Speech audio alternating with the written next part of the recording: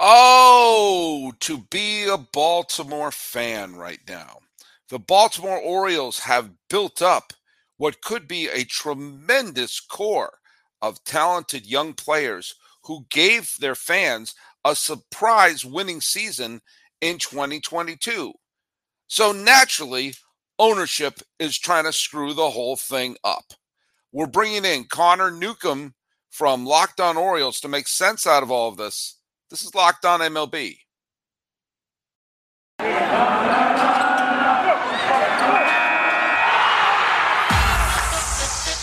You are Locked On MLB.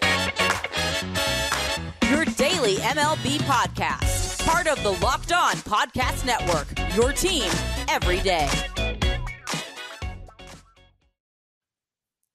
Hello, baseball fans, and hello, live streamers, and welcome to Locked On MLB, part of the Locked On Podcasts Network, where it's your team every day. This is the daily podcast. We talk about all of Major League Baseball. I am your host, Paul Francis Sullivan. If you don't believe me, please look at my lower third. It tells you to call me Sully. I am an Emmy-nominated television producer who has been a podcaster for the last decade or so, probably more than that at this point, and I am now itching my nose and telling you that I am starting my 5th season as a host here on the Locked On Podcast Network, where it is indeed your team every day.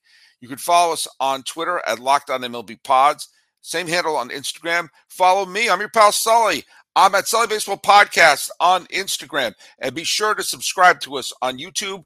And if you subscribe to us on YouTube, you get notified. Easy for you to say when we do a live stream like this. And if you happen to be watching us in the live stream, feel free to throw questions in the chat, which is also French for cat, C-H-A-T, shot, cat. But do you know what? We're not talking about the cat. We're talking about the bird. And we're not talking about just any bird. We're not talking about Blue Jays. We're not talking about Cardinal. No. We're talking specifically about the birds of Baltimore. Coming back is our old friend Connor Newcomb, host of Locked On Orioles. How you doing, buddy? Oh, it's been fun these last couple of days, Sully. Let me tell you. It's people are excited in Baltimore. And on the flip side, you got the Ravens losing, so people are a little down. They're thinking, you know what? Let's turn to the Orioles. They gave us a plus last year, and then John Angelos gets in front of a camera. All right. Well, I'm gonna see. It's kind of my new leaf that I've turned over in 2023. I'm being super positive. Let's be positive first. But yes, okay, let's do it. Let's be positive, because a lot of times you see teams that are in perpetual states of rebuilding. How many rebuilds have the Pirates done? How many rebuilds have the Royals done? How many rebuilds have the Marlins done? Yes, the Royals rebuild in the mid-2010s resulted in a World Series title. If the Pirates got a little bit lucky, or they had a wild card series instead of a wild card game, chances are they win one of the wild card games that they played. And I actually think the 2015 Pirates would have gone on to win the World Series. I digress. A lot of times those teams are just constantly, we're trading away our young players, we're trading away, and there's no hope. And the Orioles looked like they were being one of those teams, except in 2022, things started to blossom. The Rutschmans of the world, the Santanders of the world, the Cedric Mullins of the world, a lot of these players started contributing, and lo and behold, they climbed out of the cellar, hi Red Sox, and gave Oriole fans a winning season. And in so many ways, that's the point of a baseball season, is to give your fans something to cheer for the summer. And for the first time since Buck Showalter let Ubaldo Jimenez face Edwin Encarnacion, the Orioles were fun and relevant. It's crazy to think that, especially in an expanded playoff era, that you could have a season where you do not postseason, and yet every single fan comes away just ecstatic. That is what happened in Baltimore in 2022. I mean, adding 31 wins is really hard to do. Going from 52 to 83 wins, and Sully, this is without spending big in free agency. No. I mean, they didn't do anything in the offseason. They just promoted some prospects and developed some guys, and they added 31 wins. Now, they're not going to add 31 more wins, or they may go down as the greatest team or the greatest turnaround ever in baseball. But adding 31 wins, I mean, we looked up at the end of the season. The Orioles won 83 games. They finished 3 games out of the wild card behind the Rays. And fans looked around and said, this is the most fun we've had in 6 years since they last made the playoffs, since that fateful night where Zach Britton didn't pitch that you mentioned. And it was an awesome summer. And, you know, they had a terrible April. They had a pretty bad September. But everything in the middle was awesome. And you're getting some people being enthusiastic, like our pal Spencer in the chat room says, I'm rooting for the O's for sure. There you go, Spence. Thanks for logging in there. Yeah, I mean, one of the things that made it exciting was this wasn't like a patchwork. We're just going to sign a bunch of players and, you know, push our chips to the center of the table like the 1997 Marlins. These were players who say, oh, look, they're going to be good. And they're young. They're part of the, you know, they've been brought up through the farm system, especially after, you know, there was a couple of big whiffs, not the least of which was the Manny Machado trade, which has turned into an absolute bust, that you're seeing, oh my God, there's reason to be optimistic. There's reason to think that maybe the Baltimore Orioles may have a winning team that's being built for, you know, the near future and for now. Yeah, and you look at it, you mentioned the Manny Machado trade. That 2018 trade deadline was when the Orioles just completely blew it up. They traded Machado, they traded Jonathan Scope, Kevin Gausman, Zach Britton, Darren O'Day, like all those guys got traded away. When you break down who really helped the Orioles win this season, there were only 2 of the 15 players they got at that deadline who actually helped them this year. You could argue 3, but really 2. One was Dean Kramer, who turned out to be the only useful piece they got back for Manny Machado. He, you could argue, was their best starting pitcher at times this year, but he's not number 1. He's more of a number 3 moving forward. Right. But he's a major league pitcher. He's a major league pitcher. So. And then there was Dylan Tate, who was just a really good setup man, but you can kind of find those anywhere. You don't need to rely on a good setup man to be the best thing you get from a Zach Britton trade. That's all they got from that deadline 4 years prior.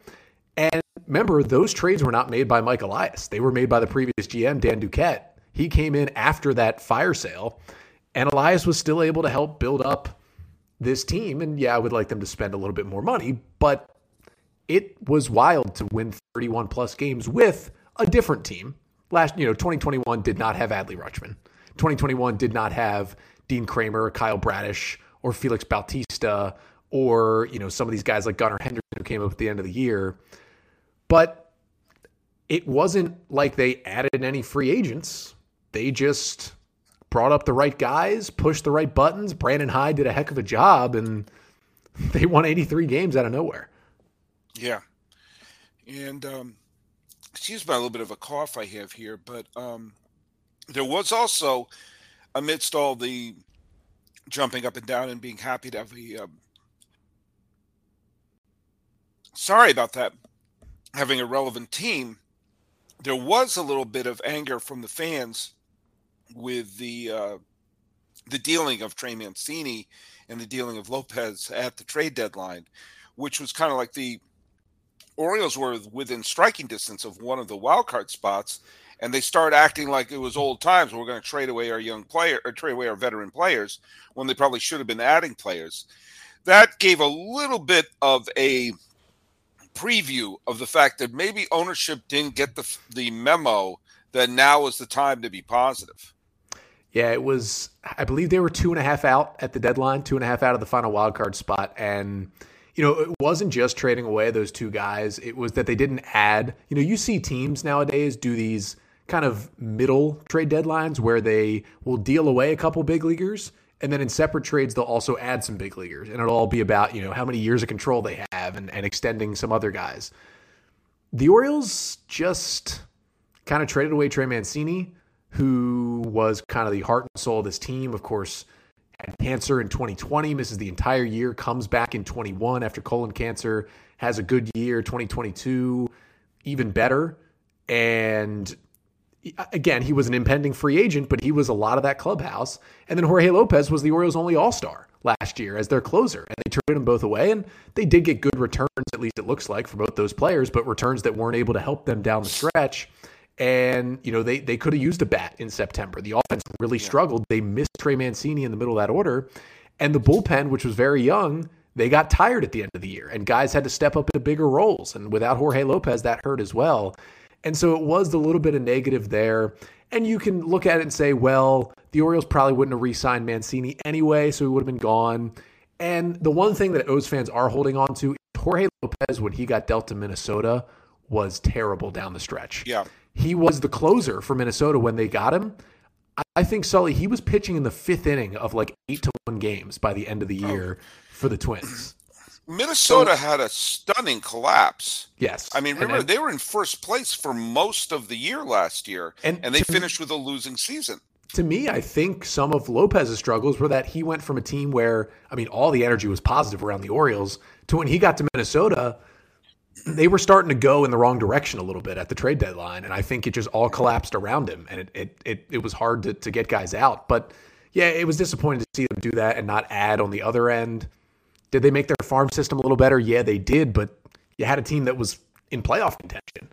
And they didn't go away from the initial plan, even though they were winning a lot more games. And so that was a little disappointing. But, you know, winning record is a winning record. And they had a series at Yankee Stadium with 5 games remaining in the season, and they were still alive for the playoffs. It was a sight to behold. And, I mean, that would have been one of the longest odd bets if you had started the year saying that the Orioles were going to finish with a winning season. I don't know what the odds are, but if you were going to bet on that, that would have been you would have cleaned up. By the way, if you're going to make any bets, go to Bet Online, which right now remains your number one spot for all your betting needs. Get the latest odds and trends from every professional amateur league out there, from pro football to college bowl season, basketball, World Cup. They got it all at betonline.net. If you love sports podcasts, I'm guessing you do, you're listening to me right now, you can even find those at BetOnline as well. We're always the fastest and easiest way to get your betting info. Head to the website today or use your mobile device to learn more. BetOnline, let me tell you, it's where the game starts. All right, well, we're here with Connor Newcomb. Now, I'm going to pull back the curtain a little bit. I've been trying to get every single host of the Locked On ML and all the MLB hosts to be on at least one show this off season, so we can sort of get a sense of each one of the teams. I'm going to have Ben Kaspick of Locked On Giants on again because he was on during that perfect window of opportunity where they had the Carlos Correa. And I think his outlook is going to be a tiny bit different now. Now, you and I have been playing a little bit of email tag, and we had established that we were going to record this tonight on the 17th of January. Now, as it turned out, our timing was fortuitous. So, Connor, as you have done a massive Oriole rant on today's episode of Locked On Orioles, what is it about today that would make an Orioles podcaster, I don't know, a smidge emotional? Well, for those of you outside of Baltimore who may have missed this, the Orioles' current face of their ownership family is John Angelos. His dad, Peter, was, and still sort of is, the owner of the team. He was the owner for a long time. Peter is not in good health, so he's basically turned the team over to his sons. Always a good thing. Always works out really, really well. He's turned the team over to his sons, John and Lewis. And John and Lewis have been fighting a little bit about who really should be running the Orioles. Now there is a very public intra-family lawsuit with John versus Lewis, with John being more of the baseball guy, more of the front-facing guy. But Lewis is the smarter guy, I would say. He's the one who actually passed the bar. He's the one who runs their law firm. And they're currently fighting it out in the public eye. Well, that story about that lawsuit broke about 6 months ago, and everyone said, well, they got to sell the team, don't they? Like, what are the Orioles ownership going to be? Well, John Angelos, the Angelos family, never showed their faces until Monday when they did a press conference with Baltimore Mayor Brandon Scott which was a great thing. They donated $5 million to a charity in Baltimore that helps kids in the city pay for college. It's a great. Their operating budget, I believe, is $5 million. So Angelos just doubled their budget with this charitable donation. It was great. But he held his press conference and he gave the Orioles the okay to invite the baseball media because he said, yeah, I'll take some questions. And of course, when he opened it up for questions, what did the Orioles reporters in the room do? Well, they did their job and they asked him 2 questions. One was about the Orioles' lease at Oriole Park at Camden Yards, which ends at the end of 2023. They have not signed the 5-year lease extension. They have not got a lease renewal. And he was asked about, well, your family is publicly fighting in the media. What does that mean for the future of the team and the future of the relationship with the city? Dan Connolly of The Athletic asked that to the mayor as well. John Angelos didn't like that question. I can't imagine he wasn't expecting it, because what else are we going to ask you when you haven't shown your face since this lawsuit began? But not only did what he could have said is, I'm not taking those questions right now. We'll have a baseball-related press conference later and leave it at that. No. He went on to berate Dan Connolly for the next 10 minutes or so, talk about how he was out of touch, that he should be asking this on Martin Luther King Day, how Dr. King wouldn't have wanted us to be talking about baseball right now, and asked the reporter, are you from here? When he grew up in Baltimore and has lived and worked here and covered the Orioles for over 20 years. He talked about how... Hold on a second, Connor. Yes. Are we not supposed to talk about baseball on Dr. King's Day? I now think we're not allowed to talk baseball on any holidays, actually. Okay. Now, because he did say, I have a dream that the Orioles will build a foundation from the ground up and have a winning product on the field left and right. Well, I believe today is National Benjamin Franklin Day, and I don't think Ben Franklin would have wanted us to do this crossover right now, Sully. That's true. But I digress. But I should have caught the Locked On Phillies, because he's a Philadelphia guy. And so born in Boston, though. He was born in Boston. He continued to go at him about how he wasn't in touch with the common man, because, yes, the billionaire trust fund baby owner of the Orioles is certainly in touch with the common man of Baltimore. John Angelos went to talk about how he's lived in Baltimore his whole life, not just Maryland, but Baltimore City. But funny enough that when John was sued by his brother last year, the listed address for John Angelos was Nashville, Tennessee, where he spends most of his time and has for the last decade or so. So that brings us to the end of that weird rant where everyone was bashing Angelos for this. And we are still at the point where he has not signed the lease for Camden Yards. He has not said anything about the future of the ownership of the family while they sue each other. But what he did say is, come back next week, come to the 3rd floor of the warehouse. I'll open the books for you and I'll show you the financials. This is not the time, but I'll show you the financials. So I'm very interested to see a week from now if the Orioles owner opens up the financials to the media. Now, here's the hint. He won't. No. But he said he would. Well, why is he opening up the books? What is that? Doesn't that imply that the books are bad? Doesn't that imply that he didn't want to open them before? Yes, it does. Why would people want to know so much about the books? If you're running a $200 million payroll, I don't think many people would care about the books. They'd say, oh, you're spending fine and you're trying to win. Well, when the Orioles payroll last year was about $40 million, and you have teams like the Mets pushing $300 million, that's probably why people want to look in the books when you're 30th out of 30 in payroll in Major League Baseball. And when you sign 4 Major League free agents this offseason, and it jumps you from 30th to 28th in payroll in baseball, I think people probably want to look at the books.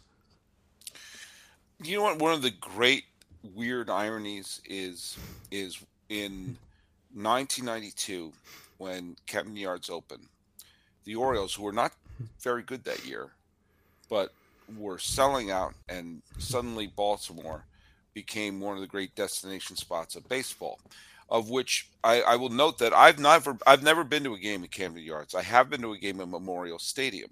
Memorial Stadium was a great place to see a baseball game, and I used to wish they could dynamite around it, lift it up, and drag it to another city that needs a ballpark. Put that in the parking lot of Oakland, and all of a sudden you save the A's. I also think they should have done that with Turner Field when they moved out of Turner Field, or the ballpark in Arlington. Just move one of them to Oakland and let's call it a day. That being said, the Orioles became the model of how to keep your team from moving, as all the teams started lining up to build a Camden Yards-like ballpark. And you saw the explosion of parks, which ironically created a new kind of cookie cutter look, because some of the stadiums are very difficult to tell Am I looking at Philadelphia, Washington, or St. Louis right now? But that being said, if Baltimore becomes a city that they're playing footsie about a stadium and needing to build a new stadium or do something like that, that's just absolutely surreal to me, because Baltimore led the way in how to do it right in terms of building a ballpark, in terms of creating a place that would be a destination. But that was 31 years ago. And I don't know, I can't imagine they would want to replace Camden Yards, but would that mean they would want to move the Orioles? Would they want to go to, and I'm just going to pick a random city here that is looking for a Major League Baseball team. I'm just going to pull it out of thin air, just a random Nashville. Oh, where did that come from? Just put. I don't know why I suddenly thought of that. Yeah, just close your eyes and point at a map, and there's Nashville. The Nashville Orioles. Yeah, there have been local media members that have pushed this narrative for a while that the Orioles are going to move to Nashville. The one thing I will say about John Angelos, when he does speak, which isn't often, he continues to say the Orioles are staying in Baltimore as long as I am the owner. He said in 2019, as long as Fort McHenry is watching over the city, the Orioles will be in Baltimore. That was pretty much his direct quote in 2019. Now, I think he's going to keep them here. And there's no talk about a new ballpark. There's nobody like blackmailing the city like certain owners have done in the past to get a new ballpark. That's currently not happening. What the case is, the Orioles lease is up at the end of 2023. The state has already committed more public funds to build kind of the area around the ballpark up in the next 10 years or so. The Orioles just moved the wall back. They're talking about more updates to the stadium. They're not looking for a new ballpark, but the lease is up at the end of the year. The Orioles can sign a one-time 5-year extension that is due by February 1st. Now, if you're going to have a press conference where you're talking about the Orioles' relationship with the city, you know you're going to be asked about that lease extension that is due to be signed 2 weeks from when you're having that press conference. And yet somehow he was surprised to be asked that. And if they were to move with this ownership group, Nashville would make perfect sense because he lives in Nashville and they are certainly looking for a Major League Baseball team, whether it's expansion or whether it's a team moving there. And it's funny you bring up 92 because you could argue that outside of them obviously never winning a championship, they got to a couple of ALCSs but did not win one in the 90s. The 90s for the Orioles is a pretty ideal baseball decade for a franchise. You have them building a beautiful new ballpark. You have them selling out for years. You have the team in 96 and 97, you could argue being the best team in baseball each of those years. And I really think one of those teams should have won a World Series. And you also have the Orioles in 96 and 97. Both years they were second in the league in payroll behind the Yankees. And in 98, the Orioles actually crossed the Yankees. They were number one in payroll. They were the first team ever to cross $70 million in payroll. You fast forward, same ownership group, 20-some years later, and they were last in payroll last year. Things are different now. You also forgot that if there was one of the 2 or 3 top baseball moments of the 1990s took place in Camden Yards. 21-31. Yeah, exactly. I mean, that was a game that came when there was all the bitterness about the strike, and people who were not baseball fans were drawn into that. But you know what? There's a lot of things that they can do to maybe add payroll or to add interest, and I understand that sometimes they're adding incentives to the contracts, and sometimes it's higher pay, sometimes it's longer years, and sometimes they're Built Bars. And if you're looking for a delicious treat but don't want all the fat and calories, then you got to try a Built Bar. Now, guess what? A lot of us are trying to be healthier here in 2023. And if you're like me, you're trying your best, but you don't want to compromise taste. Then guess what? You got to try Built. With Built, healthy is actually tasty. They're so delicious you won't think they're good for you. And they're perfect for your New Year's resolution. Easy for you to say. But what makes Built Bars so great? Well, they're covered in 100% real chocolate. That's right, real chocolate. And they come in great flavors: churro, peanut butter brownie, coconut almond. I'm not sure how Built Bar does it, but these bars taste like candy bars. And it kind of makes me mad. And they maintain great macros. You're into stats, You want to be sabermetric with your snacks? Well, guess what? 130 calories, 4 grams of sugar, and 17 grams of protein. And you used to have to go to Built.com. You still can. You used to have to order your boxes. You still can. But you know what? Sometimes I needed that Built Bar yesterday. Well, guess what? Head over to Walmart or Sam's Club, and you can go to the pharmacy section at Walmart, pick a box of Built Bars, get the 4-bar box of cookies and cream, double chocolate, coconut puffs. I'm not going to judge which flavor you like. If you go to Sam's Club, get a 13-bar box with our hit flavors, brownie batter churro, thank me later. Guess what, folks? It's that time. You got to eat it right. Get that Built Bar and sing that song. Built Bar at Built.com. We're here with Connor Newcomb of Locked On Orioles.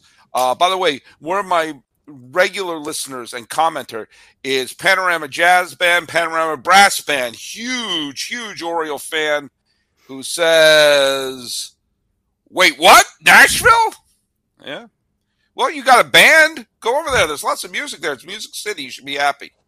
By the way, Adam Scott Bristol, who's also one of my active listeners, said, I'm pretty sure Cal Ripken ate Built Bars his entire career. How do you think he played all those games? Yeah. He also said earlier in the chat, I was going to bring this up, he doesn't follow the Orioles closely enough, but might it matter if one son or the other wrests control of the team? Is that an issue?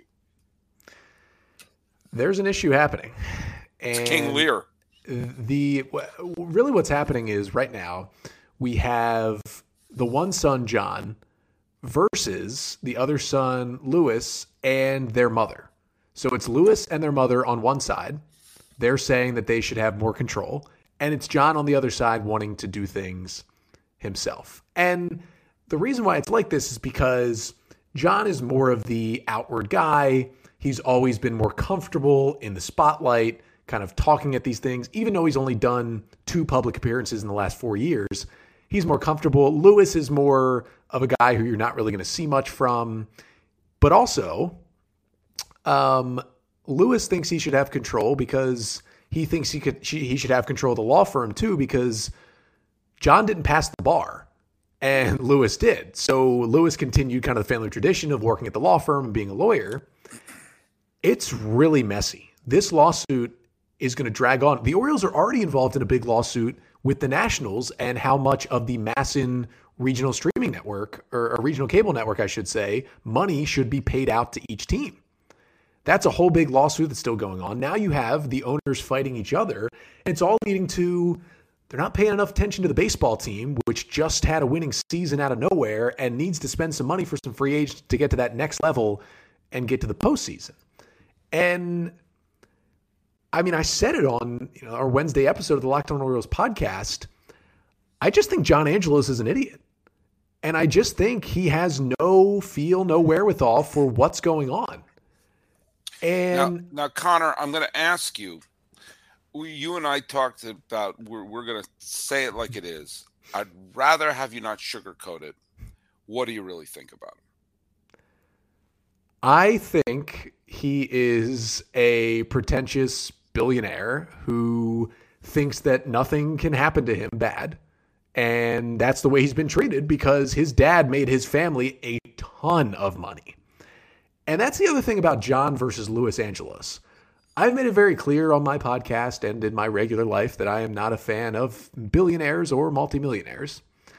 But if you made me choose a side between the brother Louis and the brother John, I would take Louis Angelos because he's the one who actually got his law degree, passed the bar, and went to work for his dad.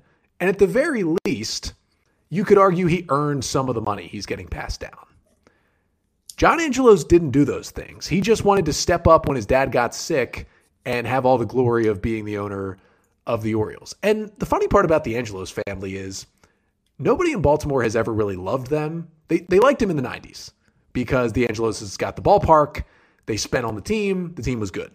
Since then, since the Orioles had those 15 straight losing seasons, nobody's really liked the Angeloses.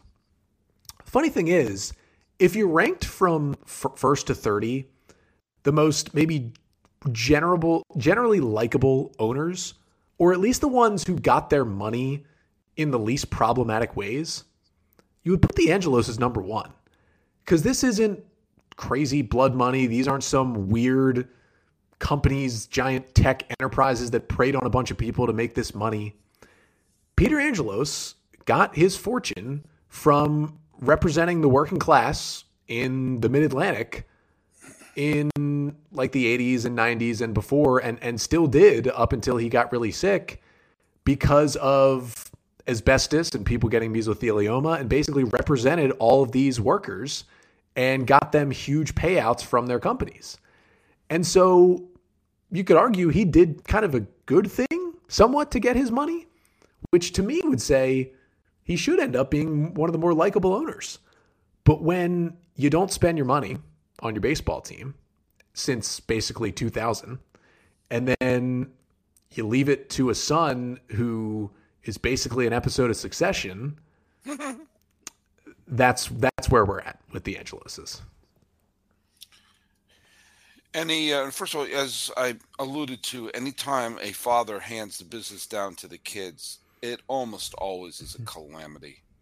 I mean, it just, how do I put it gently? Everyone thinks they're going to be Michael, and it always turns out to be a family of Fredos. And, it's a shame. The Orioles should be one of the marquee teams. They should be a team that has great history of success and success over several different decades. They won World Series titles in the 60s, 70s, and 80s. And there was a period of time they were more consistent than the Yankees in that period of time. And they were really one of the glamour franchises. And there are always going to be times where it looked like it was about to happen again. And then, it doesn't quite work out. And I don't know. It seems like a no-brainer at this point that you have a team that has a fan base that is just bursting at the seams to be excited for this team. And they have a winning record with a bottom of the barrel payroll. And you just think, okay, this is what we got to do. We need to just raise our payroll to mediocrity. You're not going to go from 30th to 1st, okay? But what if you build it up from just to the 20th, and you get in the mix. I wanted them in the mix for Carlos Correa.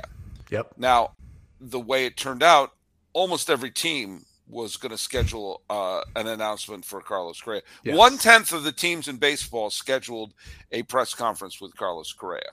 10% of baseball thought they had him. But I just see it seems like a no-brainer when you have a young core of players that you can turn around and say, okay, let's put some players in here. Let's fill a few holes, not for long-term solution, but so you come in and you have some of these young players playing alongside some stable veterans. Yesterday was Albert Pujols' birthday, and Pujols' contract with the Angels was in some ways a notorious bust. But I can't help but wonder, in his first year with the Angels, first year in Anaheim was also Mike Trout's first year. And I can't help but wonder if Trout being alongside a future Hall of Famer, whether or not that had a positive effect on him. Trout was crushed when they got rid of Albert Pujols. And Pujols did not have any, far from the player he was in St. Louis. But having that veteran, having that Hall of Famer, I have no doubt had some positive impact on making Trout the face of the franchise. I can't help but think when you have some of these young players on the team, having a few veterans along there is going to help accelerate what I call the Terry Pendleton effect of when Pendleton joined the Braves, and Charlie Leibrandt joined the Braves that same year. That had an effect, and a last-place team almost won the World Series the next year in 1991. It seemed to me that the Orioles need to do that. They need to strike while the iron is hot and say, let's throw a couple of established major leaguers with all these exciting young players, not 10-year deals, but fill in some of the holes and give Oriole fans a little bit of excitement that, yeah, next year's going to be fun again. And instead we're talking about, do we have to move to freaking Nashville? Yeah. And are we watching a half-assed version of King Lear being played alongside the warehouse of Camden Yards? Both points are these saying you need some adults in the room. The team itself needs some adults in the room. The ownership group needs some adults in the room. And Sully, they have brought in a few veterans, but they did so last year. But here's the thing they did last year. They brought in Jordan Lyles, Robinson Chirinos, and Rougned Odor. Guys who have been on good baseball teams before, guys who have all been around for, almost 10 years in the majors. And some of those guys contributed, some didn't. Basically, they were, hey, let's help these rookies kind of learn how to play in the major leagues. Now, what I thought they would do this offseason at the very least is say, let's take that same blueprint of getting some adults in here, but some guys who will actually also contribute to the team. Yes. Now, they marginally upgraded those guys. So they went from Jordan Lyles to Kyle Gibson, marginal upgrade. They went from Rougned Odor to Adam Frazier. That might not even be an upgrade. It's maybe a small upgrade. They went from Robinson Chirinos to James McCann, small upgrade. But those are still all guys on one-year deals who, yes, they make the team a little better. They help on the margins. They help with the depth. And they're adults in the room who've been on good baseball teams. But they didn't hand out any multi-year deals at all. They're still one-year guys who are going to be gone after 2023. Heck, if the Orioles take a step back, they're guys who are going to be traded probably at the trade deadline. They didn't do anything to address, hey, let's maybe get an adult in the room that knows he's going to be here for 3 years. And when he starts to mentor, Adley Rutschman, Gunnar Henderson, and the next crop of prospects that are coming up this year, he can really go all in because he's saying, you know what? I'm a starting pitcher. I'm Chris Bassett. I'm 35. The Orioles just gave me 3 years. I know I'm not going to be their ace for long, but maybe I can start opening day for them this year. And then I can teach Grayson Rodriguez how to be an ace, how to be an opening day starter. I can teach him how to prepare at the big league level. And then when the season ends, I don't have to walk away on my one-year deal like Jordan Lyles did, like Kyle Gibson's going to do. I have 2 more years where they're paying me $15, $16, $17 million a year. And in that second year of the deal, wow, this Orioles team around me might be a legit team. I might be the number 4 veteran starter on this team, and we're trying to go to the playoffs. I think that would have been perfect. A guy like that, like a Chris Bassett for this Orioles team. Yeah, he's not an ace, but you can start him on opening day because he's an adult, and then he can help all your young pitchers, and you can sign him to a multi-year deal. It's just been one-year deals. And why wasn't – look, I brought up Correa because I felt that having a star, bringing in a star, importing a star to this team would do a lot for off-season interest and also do a lot for the team to look up and say, oh, you're behind us. But, okay, Correa has been a health nightmare, and no one knows what the hell they're getting from him. Why weren't they even burped about Xander Bogaerts? Why weren't they even burped about Trey Turner? Both of those guys there's a big hole at shortstop in Baltimore, and to have a World Series winning shortstop to say, hey, you're here for the long term. You're someone who could be a key part, the long-term part of this team, and they and World Series champion, blah, blah, blah, blah, blah, been there, done that, now going to do it here. You're serious? And it's not even, they weren't even rumored to be going for them. Yeah. And you have to split it into 2 things because I think Mike Elias and his front office regime on that level below ownership, I think there is some sort of a headspace that comes from the Astros somewhat because they haven't done this a lot. They let Carlos Correa walk a couple years ago where they are not prepared to hand out these 10-year deals. And they kind of don't agree with it because they think the back half is going to hurt them so much. However, there is a middle part between 10 years, $300 million and giving Kyle Gibson 1 year, $10 million to be your number 5 starter. There's a lot of meat in the middle. And I think Mike Elias, although I don't think he wants to give out the 10 contract. I think he wants to give out the 3 or 4 year contract for $60 million to get a good baseball player on this team. I think the Angeloses are so worried about suing each other that they're saying, hey, Mike, you can increase our payroll by $15 million this year. Well, after arbitration, you're already up $13 million. So how many free agents can you really sign after that? And that's kind of where the Orioles ended up this year, I feel like. And, talking about shortstop, like they have a really good stopgap right now in Jorge Mateo. He had a great defensive year. His bat was but he stole 35 bases and he won the Fielding Bible Award at shortstop. That is a perfect stopgap to hit ninth on a team that is getting better. But if you bring in Xander Bogaerts, Jorge Mateo, I'm sorry, Jorge Mateo becomes, that's my whole point. Jorge Mateo becomes this awesome pinch runner, who's a defensive replacement for you late in the games. And he's like this electric weapon that comes in and can Dave Roberts you in the ninth inning of a game and steal you 2 bases and score the tying run. And then instead of having Jorge Mateo bat ninth, you have Jorge Mateo on the bench and you have Xander Bogaerts batting third, and your team is 10 times better. That's what they needed to do. Or they needed to at least take it one step down and say, we're not ready to give out $300 million to a shortstop. But you know what? Carlos Rodon is only costing $150 and we need an ace. Yeah. Or, I mentioned Chris Batt. That's the thing. They didn't even go after legitimately the kind of middle crop of pitchers, the Bassetts, the Jameson Tyons, the Sean Manayas, the guys who, when they're on Johnny and they're healthy, Cueto for that matter. Yeah, when they're on and healthy can be good. The guys who signed for about 4 years, $60 million this offseason. Yeah. The Orioles, I had heard, they talked to all those guys. They had meetings with them. They had Zooms with them. They loved Kodai Senga. Kodai Senga really wanted to go to New York. They offered a guy like Jameson Taillon somewhere around 2 years, $25 million. He signed for 4 years, $72 million. You're not even playing in the same stratosphere with these other teams with those offers. It's nice you're talking to these guys and giving out offers, but they're just laughing in their faces when they're getting double the years and 3 times the money from another team. So it's almost like the prospects are great. They're getting better. This team's young.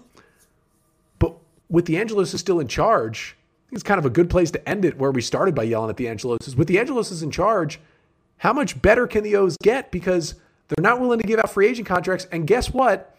You can't keep Adley Rutschman forever on rookie money.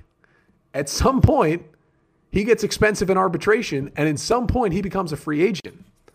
That's kind of the doomsday look ahead for Orioles fans is, in 5 years, are they talking about trading Adley Rutschman because they're not spending any money?